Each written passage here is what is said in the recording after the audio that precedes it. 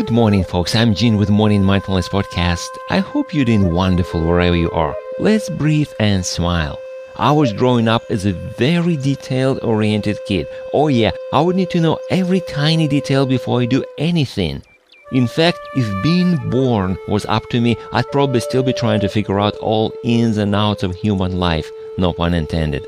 I was reading encyclopedias and scientific magazines as a child. How messed up is that? But my idea of successful learning was to know as much as I could.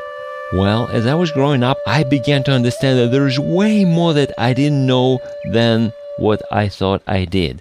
How in the world can I get properly prepared for anything? Are you kidding? Fortunately, I was blessed or lucky, depends on what you believe, to meet some people in life who are very successful by all standards. And they taught me a secret of success. Now, imagine you need to drive from point A to point B. You need to have a vehicle, to know the rules, and be willing to move. There is absolutely no way we can predict traffic lights, accidents in the way, traffic jams, and even possible detours. The only thing we need to be ready for is start moving, and then we can figure out what's going on.